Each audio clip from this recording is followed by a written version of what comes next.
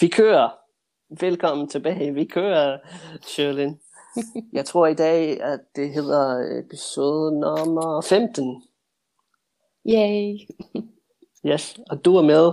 Og i dag skal det handle om at være udvekslingsstudent. Har du noget erfaring med det? Hvem spørger du? Mig?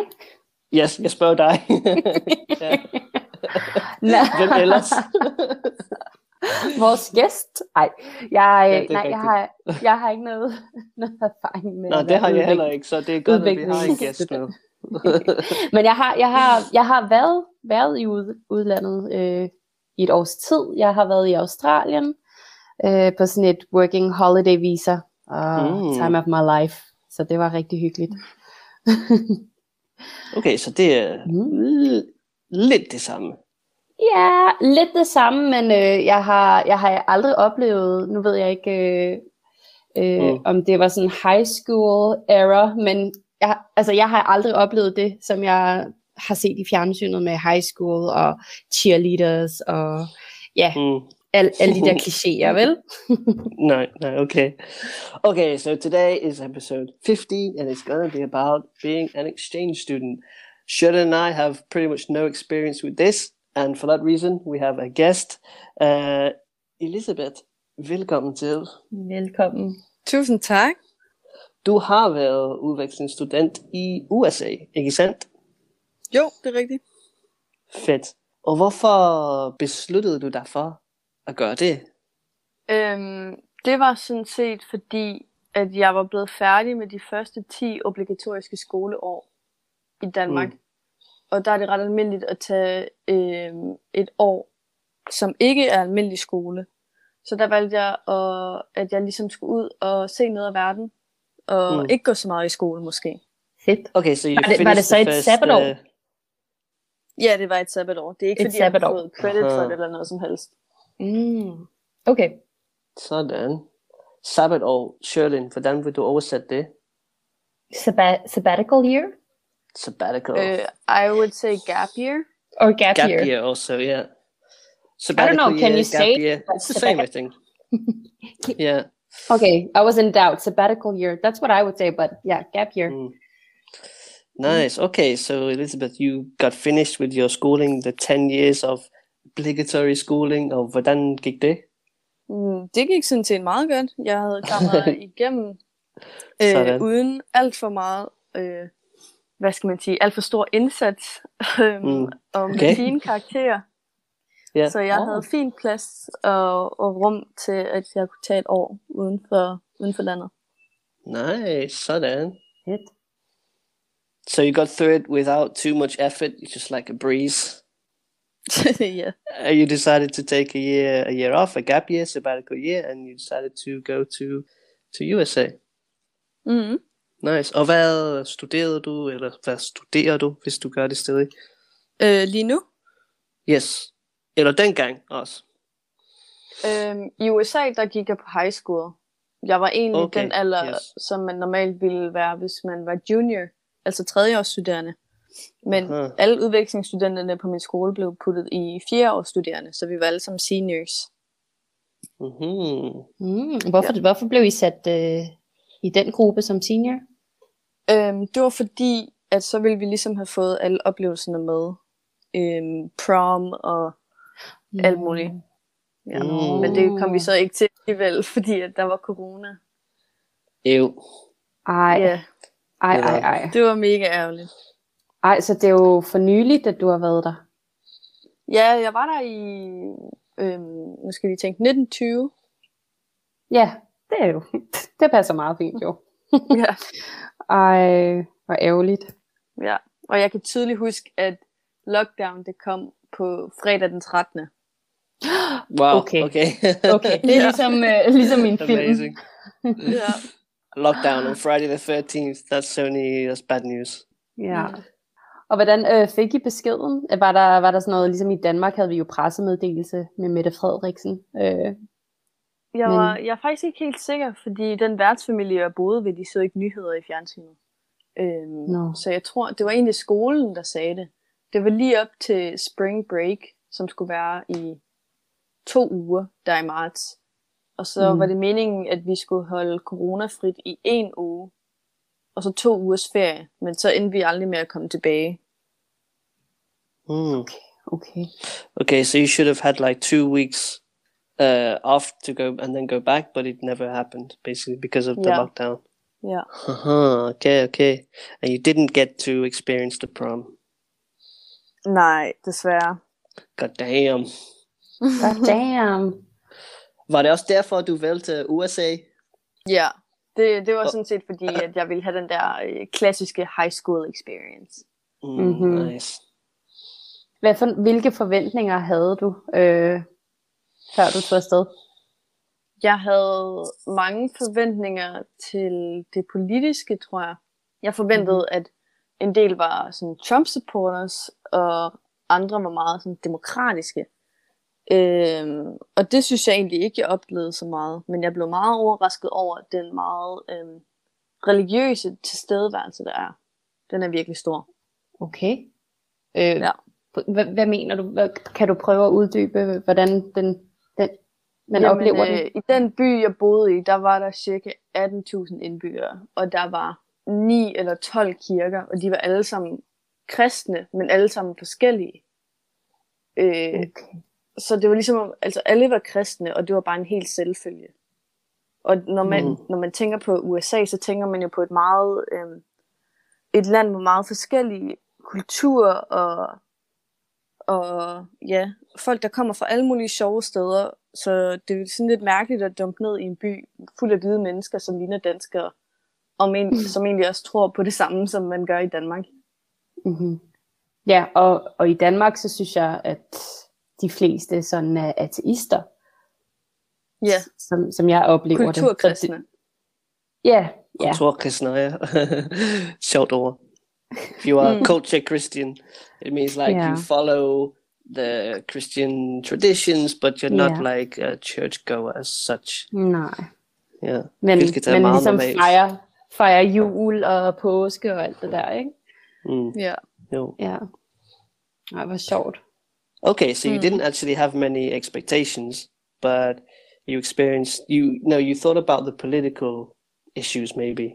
And I believe you thought there would be more of a division between like Trump supporters and the Democrats, but what you experienced was more this religious aspect. Yeah. Right, 18,000 people in your town, and it's almost as if religion was just I don't know, it was just the norm, right? Yep. That's right. Men hvis du, nu sagde du lige om division, mellem de forskellige kristne, var der så sådan en, et skel, og det er dem versus os, og kunne man mærke sådan noget? Altså der var ikke noget fjendtlighed, vil jeg ikke sige. Men for eksempel så var der jo en meget stor mormonkirke i byen. Og det var meget sådan noget med, at man vidste godt, hvis man var mormon, og så var man sådan lidt anderledes, fordi man troede på noget lidt andet. Men ellers så synes jeg spurgte mange, sådan, hvordan i alverden kan I vælge, hvilken kirke I gerne vil gå i, hvis de alle sammen, de er jo alle sammen næsten ens. Yeah. Og så for det meste, så handlede det sådan set bare om, hvordan præsten var, og hvordan organisationen var, og sådan lidt, og hvordan deres aktiviteter foregik og sådan noget. Altså præstens personlighed, for eksempel? Ja, for eksempel, hvilke holdninger de havde, for eksempel til kvinderettigheder, eller hvordan deres sermon foregik og sådan noget. Interessant. Og var du så nogensinde med? Ja, jeg boede ved 3 værtsfamilier, fordi det er en del af Rotary-programmet. Så den første familie, jeg boede ved, de var faktisk mormoner. Og der skulle jeg gerne med i kirke hver søndag. Og jeg skulle også helst med til deres sådan ungdomsprogram om onsdagen. Og de andre familier, de var også vant til at gå i kirke næsten hver søndag. Men den sidste familie, det nåede jeg ikke, fordi der var corona. Og familie nummer 2, de gjorde det ikke helt så meget. Okay. Wow, okay. Wow. So there's all kinds of Christians in the town, and you didn't really experience much of a difference between them, like a division between them, apart from you mentioned the Mormon church, where they were maybe perceived as being a little bit different. But basically, people choose their church based on, for example, how the priest is and his opinions, his views on things like women's rights and his service. Og hvad var det bedste ved at bo i USA? Hvad var det fedeste? Det fede ved det? Altså nu boede jeg jo i Oregon, og Oregon er, vil jeg argumentere for, den mest smukke stat i hele USA. Der var virkelig, virkelig fantastisk natur over det hele, og virkelig forskellig natur. Der var både kystklima og ørkenklima og bjergkæder, man kunne stå på ski, der var næsten tropisk klima nogle steder. Så det synes jeg, det var virkelig fantastisk, og det var virkelig anderledes fra Danmark også, hvor vi jo har en masse græsmarker, og vi har lidt klitter og sådan lidt ikke nogen bjerge eller noget. Nej. Det er også en af de ting, min kæreste savner, bjerge. Han er fra Polen og flyttede til Danmark for at blive, for kærlighedens skyld. Men det er også det. Jeg savner bjerge, jeg savner snowboarde. Ja. Okay, so the best thing was that it was so pretty in Oregon, the nature and this variation in the climate, coastal climate, tropical climate. You can experience mountains and all this kind of stuff. Det lyder meget smukt. Ja, hvordan jeg tænker, der er jo så mange steder, man kan tage hen i USA, men hvordan fik du valgt lige præcis Oregon? Var der nogen, der havde anbefalet det til dig, eller hvordan faldt valget på det? Jamen, det var sådan set ikke noget, jeg selv besluttede, fordi det man gør, når man ansøger ved Rotary, kan man ansøge om de 5 lande, man helst vil til, og så er det sådan, så skal man rangliste dem, og så vælger de, så er det ligesom sådan et kæmpe puslespil. Først skal det igennem den klub, man er i, så er det distriktet, så skal det, igennem ens lands, alle udvekslingsstudenter i hele landet skal placeres et sted, og så skal det drøftes i hele verden. Altså udvekslingsstudenterne skal placeres rundt omkring i hele verden. Så det er et kæmpe puslespil.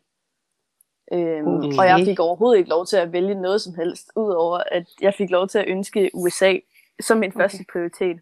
Fedt. Jeg tænkte bare, at du valgte sådan, jeg vil til USA, så tog du afsted. Men sådan var det ikke. Det troede jeg også. Jeg blev lidt chokeret. Jeg tænkte, det er jo da fedt, så kan man selv vælge, hvor man vil hen. Men okay.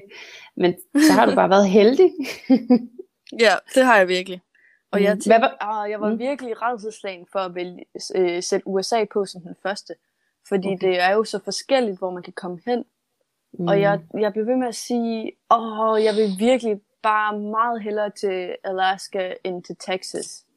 Alaska, det er virkelig smukt. Man kan stå på ski hele tiden. Det er meget anderledes end det jeg er vant til. Og det er Texas selvfølgelig også. Der er rigtig meget ørken, og det er varmt og sådan noget. Men jeg kunne ikke ligesom gøre op med mig selv omkring den texanske stereotyp. Med hensyn til det er meget cowboy og rigtig meget republikansk og trucks. Og Men hvad er det, de siger? Sådan, everything is bigger in Texas. Er det ikke det, de siger? Eller? Everything? Okay. Liam. Okay, wow. So you didn't actually get to choose where you went, but you were super lucky because you got to go somewhere that was amazing and that you wanted to be. And you mentioned Rotary. Rotary, that's like the organization. Yeah, exactly. Okay, so if anybody's interested in this kind of program, they can look for this Rotary. Exactly. So I'm gonna do some advertising now. Rotary Rotary er en verdensomspændende international organisation. Det er en hjælpeorganisation, som er drevet af frivillige. Rotary er dem, som har næsten hovedsageligt sørget for, at polio næsten er udryddet i hele verden. Det er ligesom deres mærkesag. Og hvis man er medlem, så donerer man rigtig mange penge til det. Og det er også ligesom det mindset, der er, at når man er medlem, så skal det handler om at donere Det er en serviceorganisation. Man er til service for andre. Yes.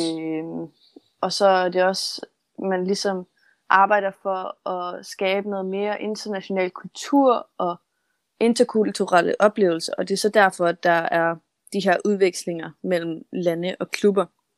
Aha, okay. So the people that work for the organization, this international organization, they are volunteers. Yeah. Nice. And you mentioned polio, right? That it's they have Eradicated it, pretty much. Yes, exactly. Thank you. Wow, det er imponerende. Det er mega fedt. Ja. Oplevede du så nogle udfordringer? Helt vildt. Okay. Altså for eksempel det der med, at jeg skulle gå i kirke hver søndag med min familie. Det var virkelig udfordrende, synes jeg, fordi jeg ikke selv er religiøs. Og det var meget fremmed for dem.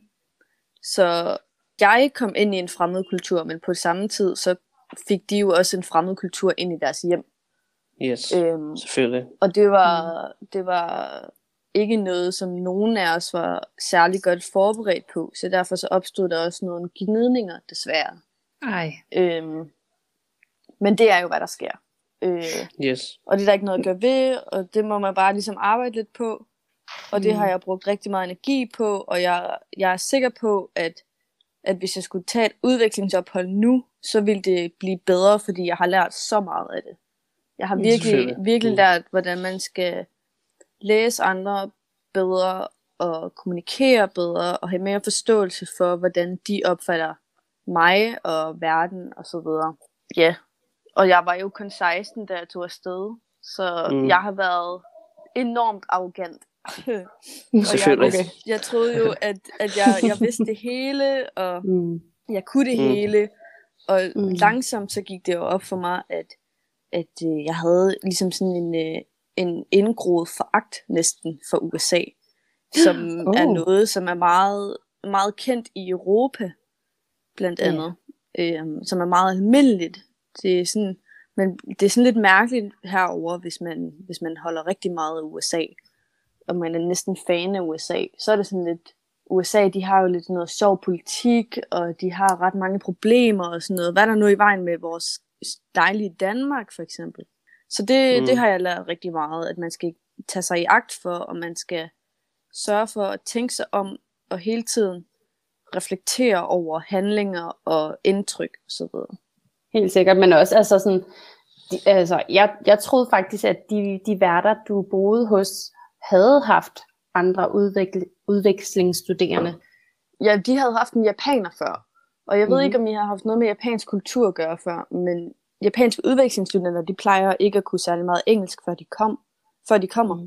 Og de er meget, sådan, meget høflige og nikker og smiler bare og sådan lidt.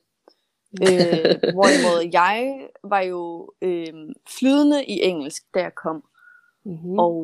Og jeg kom ind i en familie, som havde 5 børn, der alle sammen var yngre end mig, og jeg er ikke normalt vant til at have små søskende, og ja, det var en udfordring for os alle sammen. De troede, at de skulle til at lære mig en hel masse, men de var ikke helt indstillet på, at jeg allerede troede, at jeg vidste alt om USA.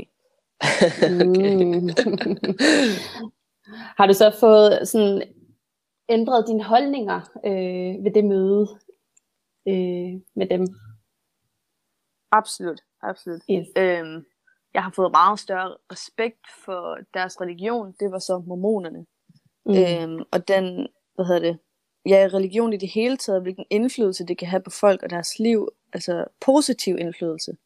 Og jeg kan godt mærke, at jeg over noget tid blev misundelig på dem, fordi at de havde den her ligesom guddommelige mål, at der var hele tiden noget, de kunne sigte efter og sådan noget. Så ja. Nå, men så det er jo positivt, at du så har fået den indsigt. Ja. Også fordi, da du nævnte, hvad var det, du sagde, en eller anden indgroet foragt, der var jeg helt sådan, ej, sagde du lige det? men det er jo rigtigt, hvis man kigger på, altså for eksempel TikTok-videoer, så er der jo mange, der lidt kan lave sjov med det, ikke? Ja. Ja. Jeg skal lige prøve at opsummere lidt. Yes, Liam. Hvad hedder det? Sagde du, at de havde 5 børn? Okay, wow. So they had 5 kids. So one of the biggest challenges was coming into a family and sort of not feeling like you were prepared to be an older sister, I guess, in a way. And you had difficulty like understanding each other's culture. And you said that you had sort of this arrogance about you when you were there. But over time, this has become a positive thing because now you've learned to communicate better. You've learned to be maybe more tolerant for other cultures and also for religion. Which I thought was really interesting what you said about that it can have this positive influence on your life, this religious aspect.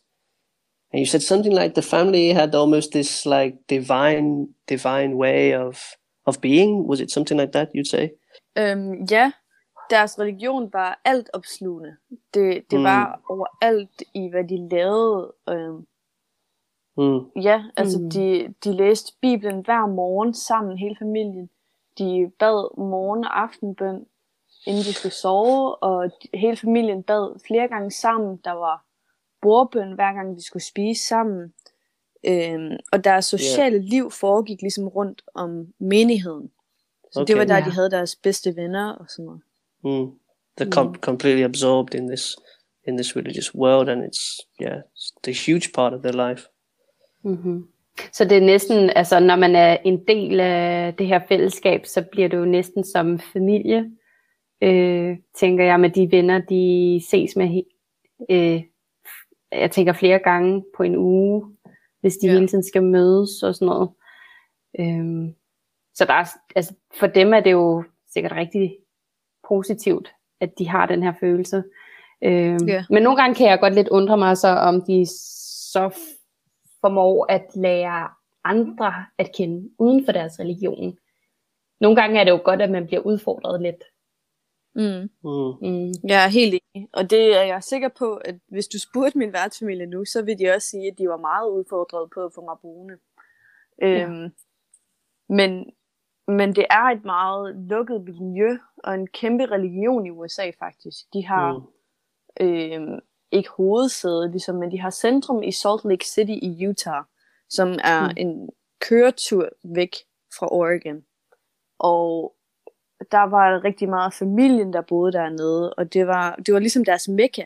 Der skulle de ned flere gange om året for at tilbede, og de fastede, og altså det var virkelig meget anderledes end de andre kristne kirker. Så det er også derfor, det er svært at ligesom kunne få relationer til andre, hvis man ikke lever det samme miljø.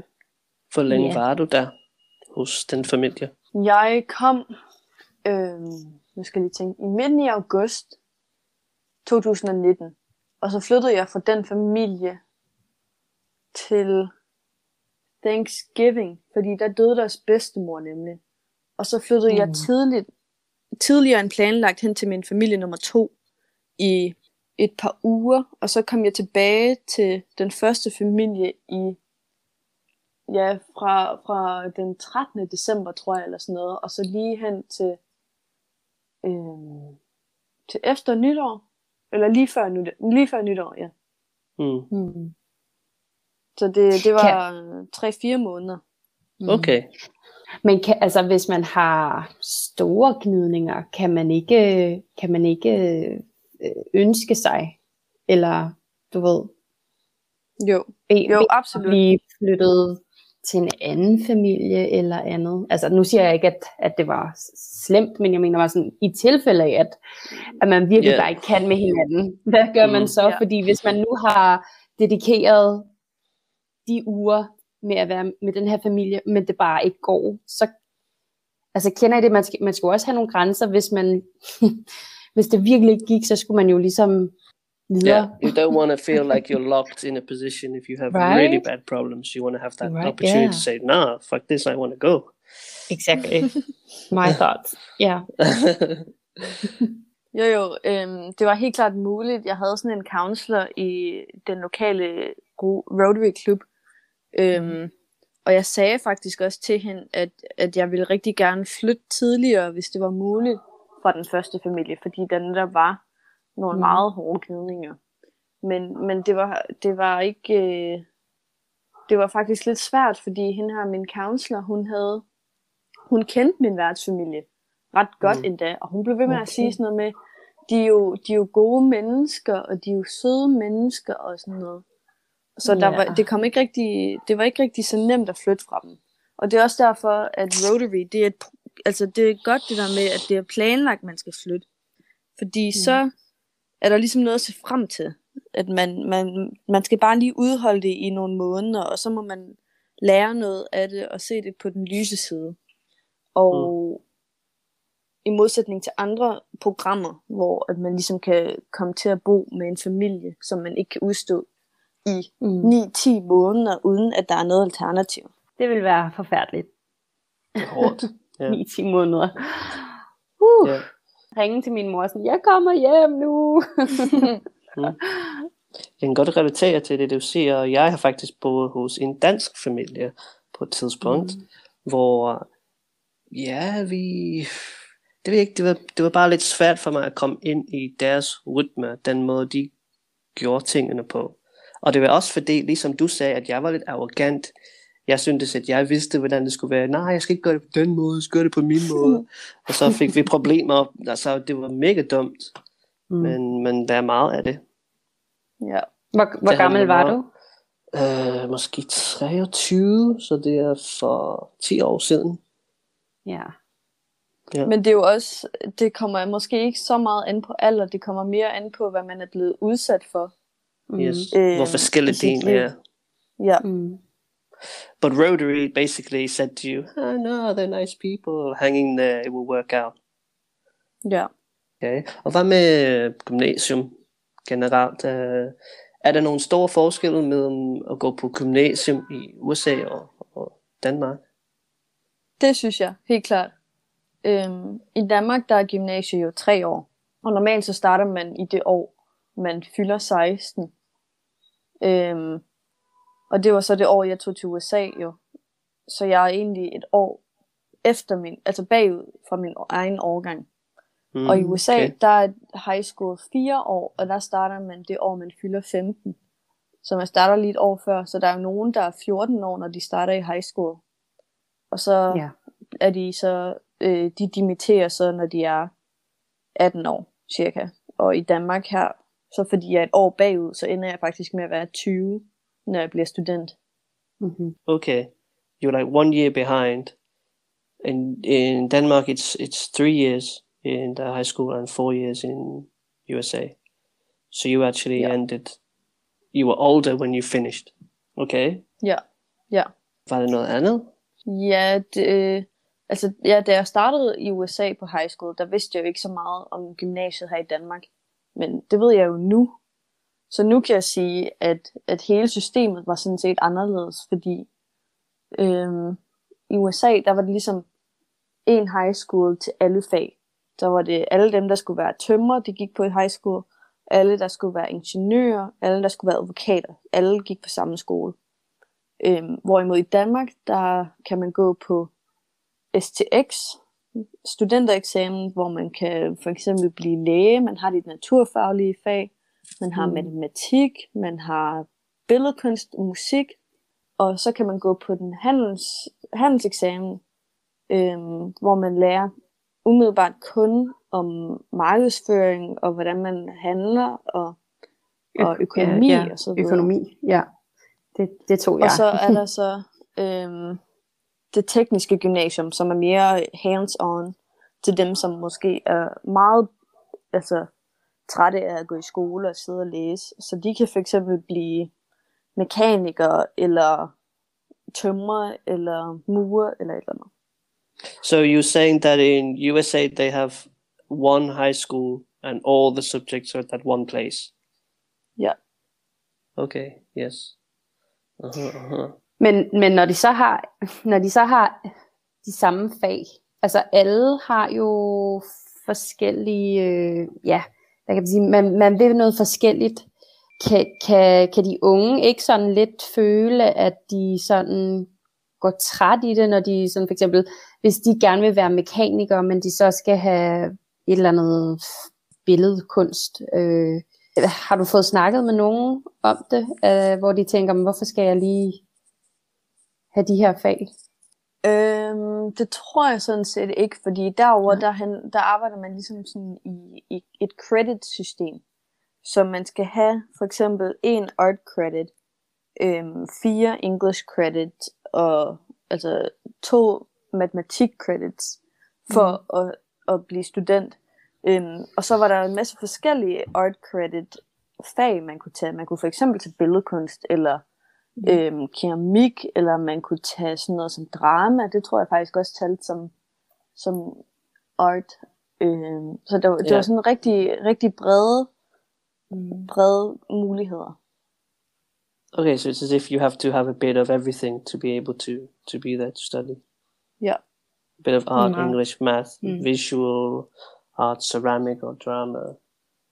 Ja, og de forskellige colleges, de kræver jo også forskellige ting. Så Harvard, de kræver måske, at man har haft mere engelsk end, det ved jeg ikke, cooking class. Yes. Er der også cooking class? Ja, der var en, tror jeg faktisk. Ja. Men det var for de mest uambitiøse. Okay. Men, ja.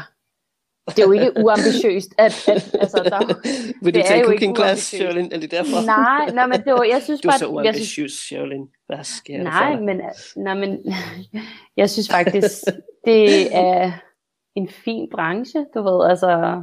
Jo, vi skal spise, altså, ja, men jeg synes bare, det ved jeg ikke, det er fordi, jeg ikke ved så meget om college, eller high school, sorry. Så jeg er lidt overrasket over, fordi jeg tog jo HHX, og det var jo de der sådan, ja, nu kan jeg ikke engang huske. HHX? Handelsskole. Okay. Ja, så jeg tog det bare, fordi at min veninde tog det. Jeg tænkte, jamen på det tidspunkt vidste jeg ikke så meget, og jeg tænkte, jeg gider ikke at gå på gymnasiet. Så jeg tog HHX, og ja, det var fint, men der var ikke noget, der var sådan, altså jeg synes, det måske kan være lidt kreativt at lave mad, ikke?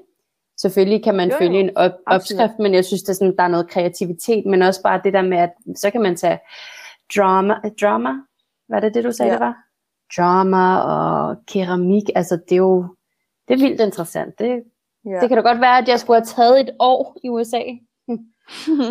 Jeg synes også, det er helt vildt ærgerligt, den indstilling, de har til det, fordi i Danmark, der har vi jo madkundskab i 5. eller 6. klasse eller sådan noget, og der lærer man jo rigtig meget om blandt andet sundhed og sund kost og god kost og motion, hvorimod derover, der tror jeg mere, jeg tror det ikke selv, men det handlede lidt mere om bare sådan en slap af team, at man skulle bare lave lidt pandekager en gang imellem og se en film måske eller sådan lidt eller andet. Så det er jo, og især også i USA er det et problem, fordi de har den her fedmeepidemi og sådan noget, så det kunne måske godt være, at de ligesom skulle reklamere lidt for det mere. Ja, præcis. So it's as if in Denmark there's in this subject of cooking, making food, there was more focus on your health and how to make good food, whereas in USA it was kind of just like the class where everybody just fucks around and doesn't really do anything. Eat some pancakes and have fun. Ja. Jeg laver nogle ret gode pandekager, Liam. Gør du? Okay. FYI, ja. Okay. Men det skal være veganske, hvis du laver dem til mig. Okay. Så ved jeg ikke, om de bliver gode. Selvfølgelig gør det. Det bliver endnu bedre. Gør det? Ej, jeg har ikke prøvet at bruge... Hvad bruger man så for binde? Bananer. Det lyder godt. Ja, jeg kan godt lide at lave den med bananer og blåbær. Du må lige sende mig en opskrift, så kan jeg prøve. Det er mere, jeg tror bare, det er bananer og mel og mælk. Det er sådan set det. Ja. Nå. Okay. Nu bliver jeg sulten. Side note. Hvad hedder det? Synes du, at man kan være udvekslingsstudent uden at tage på gymnasium? Det er selvfølgelig lidt et filosofisk spørgsmål, men det er fordi, at Sherlyn sagde, at hun ville ønske, at hun har gjort det. Eller... Er det noget, som man kan sådan opleve som voksen, tror du? Altså, der er jo det der med au pair, som jeg synes måske minder lidt om, hvor man kommer ind og bor ved en familie. Det er jo så for meget forskelligt, om man ligesom er en del af tjenestefolkene eller en familie. Men ellers, jeg synes da helt klart, det kunne være ret sjovt, hvis man kunne lave sådan nogle udvekslingsophold for almindelige mennesker også. Yeah. If you're an adult, you can maybe try au pair, where you also live with a family. It's a similar experience. Hvad siger du, Sheridan? Nå, jeg siger bare, at det vil være super lærerigt, altså at komme til et andet land og bo hos en familie. Altså, det får mig til at tænke på, du ved, de der reality-serier, hvor at man lige laver et swap. Altså, du ved, jeg ved ikke, er der ikke en serie, hvor at man swapper altså manden ud, men så ved at man har swappet ja, jeg har hørt om det, jeg kan ikke huske ved at man har swappet manden ud, så lige pludselig lærer man at sætte pris på sin egen mand og det man har. Skifter lige manden ud med dig, du kan ikke lave pandekager. Ja, når for eksempel da jeg boede i Australien i et år, der elskede jeg Australien, og jeg synes det var fantastisk, og det var fedt, og du ved, ligesom the time of my life, hvor jeg kunne føle mig fri. Men så efter det, da jeg kom tilbage, så tænkte jeg, det bliver træls at komme tilbage til Danmark. Men da jeg så kom tilbage til Danmark, så var det som om, at wow, jeg kom hjem. Det var sådan, jeg følte mig hjemme, og jeg følte, at altså, jeg havde jo faktisk savnet mine venner, som jeg ikke troede, jeg savnede, fordi jeg havde det så fantastisk. Og så lige pludselig, du ved, så opdagede jeg bare, okay, vi har så mange gode gratis festivaler, vi har så mange events om sommeren, og vi har faktisk rigtig gode sådan, bike lanes, eller du ved, cykelstier. Og så snakkede jeg også med en, som er fra Polen, som også bor i Danmark, men han sagde så, jamen, Danmark er jo ligesom Europas village. Hvor jeg tænkte, det er meget sødt beskrevet, egentlig, tænker jeg. Ja. Så, jamen, når man bor uden for Danmark i tilpas lang tid, så finder man ligesom ud af, at der er nationalfølelse og patriotisme inde i en tid. Okay, så du har også oplevet det? Ja. Fordi som udvekslingsstudent, så skal man jo også lære, der hvor man kommer hen, om Danmarks kultur og sådan noget. Så der er jo ligesom lært at undervise næsten omkring Danmark, og så finder man ligesom ud af, hvordan man skal promovere bedst, og så ser man jo alle lyspunkterne. Ja. Kan I høre, at der er nogen, der banker et eller andet? Ja. Idiot. Er der nogen, der er i gang med at lave noget? Ja, det ved jeg ikke. Der er en byggeplads uden for mit vindue, åbenbart. Okay, so Shirley, you talked about like when you went to Australia, it kind of gave you this appreciation for your home country, and you started to realize all the cool stuff you have back at home, like free festivals and the bike lanes. And Elizabeth also the same. Like it's almost like a way to that your sort of respect for your country can be sort of reborn by experience in other places. Mega interessant. Ja. Mm-hmm. Hvad med dig, Liam?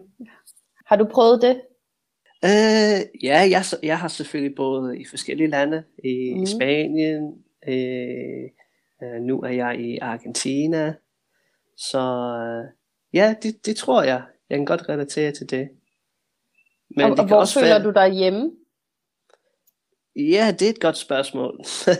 Fordi jeg har ikke boet i England i 10 år.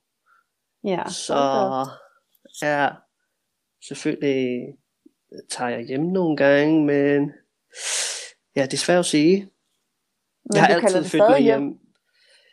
Ja, det gør jeg, men det er lidt forvirrende nogle gange, fordi jeg bor ikke i landet, og jeg kan ikke forestille mig, at jeg vil flytte tilbage på dette tidspunkt. Og så har jeg altid følt mig hjemme i Danmark, men jeg er ikke født i Danmark, så det er sådan lidt, må man kalde det for hjemme, hvis man ikke er født i landet. Der er mange ting. Jo, det må du da. Det må jeg selvfølgelig gerne, men altså, så kan det være nogen, der siger, hey, jamen du er ikke dansker jo. og disse slags Ja, ting. ja. Men jeg tænker nogle gange sådan, ligesom home is where the heart is. Ja, så... Ja. Og jeg føler mig hjemme mange steder. Ja. Så det passer meget godt. Jeg føler mig også hjemme her i Argentina, selvom jeg er ikke så god til spansk. Nej. Men jeg tror også, altså det der med, at for eksempel da jeg var i Australien, der var jeg jo ligesom i den boble. Det er som om det er en boble af mit liv, ikke? Og der følte jeg mig også hjemme. Så jeg tror, at man kan have, altså sådan, hvis du har det godt, og man er glad for at være et sted, at man så kan føle sig ret meget hjemme. Selvom man jo selvfølgelig også kan have hjemve og savne der, hvor man er vokset op og født.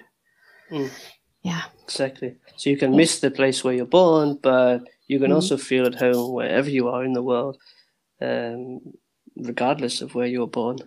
Now I'm reminded of something Bruce Lee said, which was something like, maybe we got it from someone else. Under the stars we are all but one, or something like that. I don't remember exactly how it was, but he was asked, like, do you refer to yourself as American or Chinese? And he was like, well, I'm a person. Sådan har jeg det også. Når folk siger, at du er englænder, så det er rigtigt nok, men det er sådan lidt mere kompliceret end det. Jeg er sådan et menneske, men som har mange sider. Det synes jeg er meget interessant. Ja. Må jeg lige knytte en kommentar? Jeg er jo, min mor er filipiner, og min far er dansker. Og i lang tid, der havde jeg sådan lidt, men jeg er halv det, og jeg er halv det, ikke? Og du ved, jeg havde lavet en video her for nyligt, hvor at jeg skulle bare sige Danmark. Altså det var en video, hvor at forskellige personer skulle sige, hvordan deres land bliver udtalt på deres sprog, ikke? Og så skulle jeg sådan sige Danmark, repræsentere Danmark. Og så var der en gut, der skrev, jamen hvorfor er det hende der siger Danmark? Hun er jo ikke dansk. Ja. og så skriver jeg til ham, jamen jeg er jo dansk. Så siger han så, jamen du har nogle andre, you have another heritage, ikke? Så siger han så, jamen det har du ret i, min mor er filipiner. Så siger han så, yeah, well you're only half Danish. Ja, og det kom bare til at tænke på det der med, jamen man kan jo ikke kalde en person halv noget, medmindre de så selv identificerer sig sådan, men jeg er jo ikke en halv person, jeg er da bare mig. Ja. Nu blev det vi lige sidetracked igen. Jamen alle disse ting er bare koncepter og ting, som vi har fundet på som mennesker. Man kan sagtens flytte til et andet land, og så identificere med det land og den kultur, og blive til en anden person. Så det er mega dumt. Ja, og så er det bare træls, at man ikke bliver set som en hel person. Men det er en anden diskussion. En anden podcast måske. Elisabeth, vil du anbefale det til nogen at være udvekslingsstudent? 100%. Det vil jeg. Fordi selvom at det har været det sværeste år i mit liv, så har jeg har lært så meget af det, og jeg har fået minder for livet og venner for livet over hele verden, og jeg har udviklet mig på den bedst mulige måde som person, som jeg ikke ville have, hvis jeg ikke havde været på udveksling. Wow. Yeah. You recommend it because you've developed yourself and you got friends all over the world. Jeg er lidt chokeret faktisk, fordi jeg tænkte bare, at du ville sige, det var mega fedt, og det. Men jeg kan godt se, at det har været en læringsproces, men det er også mega cool. Ja. Skal du gøre det igen? Ja, det tænker jeg. Hvis du havde spurgt mig for et år siden, så havde jeg ikke sagt ja. Men nu tror jeg, at jeg er ved at være klar igen. Sådan. Fedt. og hvor vil du gerne hen næste gang? Det vil vise sig. Hvad sagde du? Det vil vise sig. Jeg har ikke tiden vise. Jeg skal se det hele, tror jeg. Du skal komme til Argentina. Ja, der har jeg så mange også venner. Så er der i Buenos Aires. Patagonien. Okay, fedt. Mm-hmm. Men så skal vi drikke mate sammen, hvis du gør. Ja. Jamen tak, fordi du var med i dag. Det er inspirerende, Jamen, selv det du tak. har gjort. Det er ikke alle, der er modige nok til at tage afsted og bo i et andet land. Så stærkt gået. Ja, og tak. det er helt sikkert noget, altså hvis man har mulighed for at gøre det, når man er ung, så skal man bare afsted. Fordi som du siger, det har været en læringsproces, og du har mødt andre kulturer og fået venner og minder for livet. Så det er virkelig noget, som folk skal gøre, hvis de har mulighed for det. Det er det, absolut. Ja. Get out there in the world, people. What are you waiting for? Go, go, go, go. Yes. Jamen tak for i dag, venner. Tak for i dag, Liam. Tak for i dag. Selv tak. Tak, Elisabeth. Ha' det fedt. Tak fordi jeg måtte komme. Ja, selvfølgelig. Helt sikkert. Du må endelig komme igen en anden gang, hvis det er. Ha' det fedt. Hej. Hej. Hej.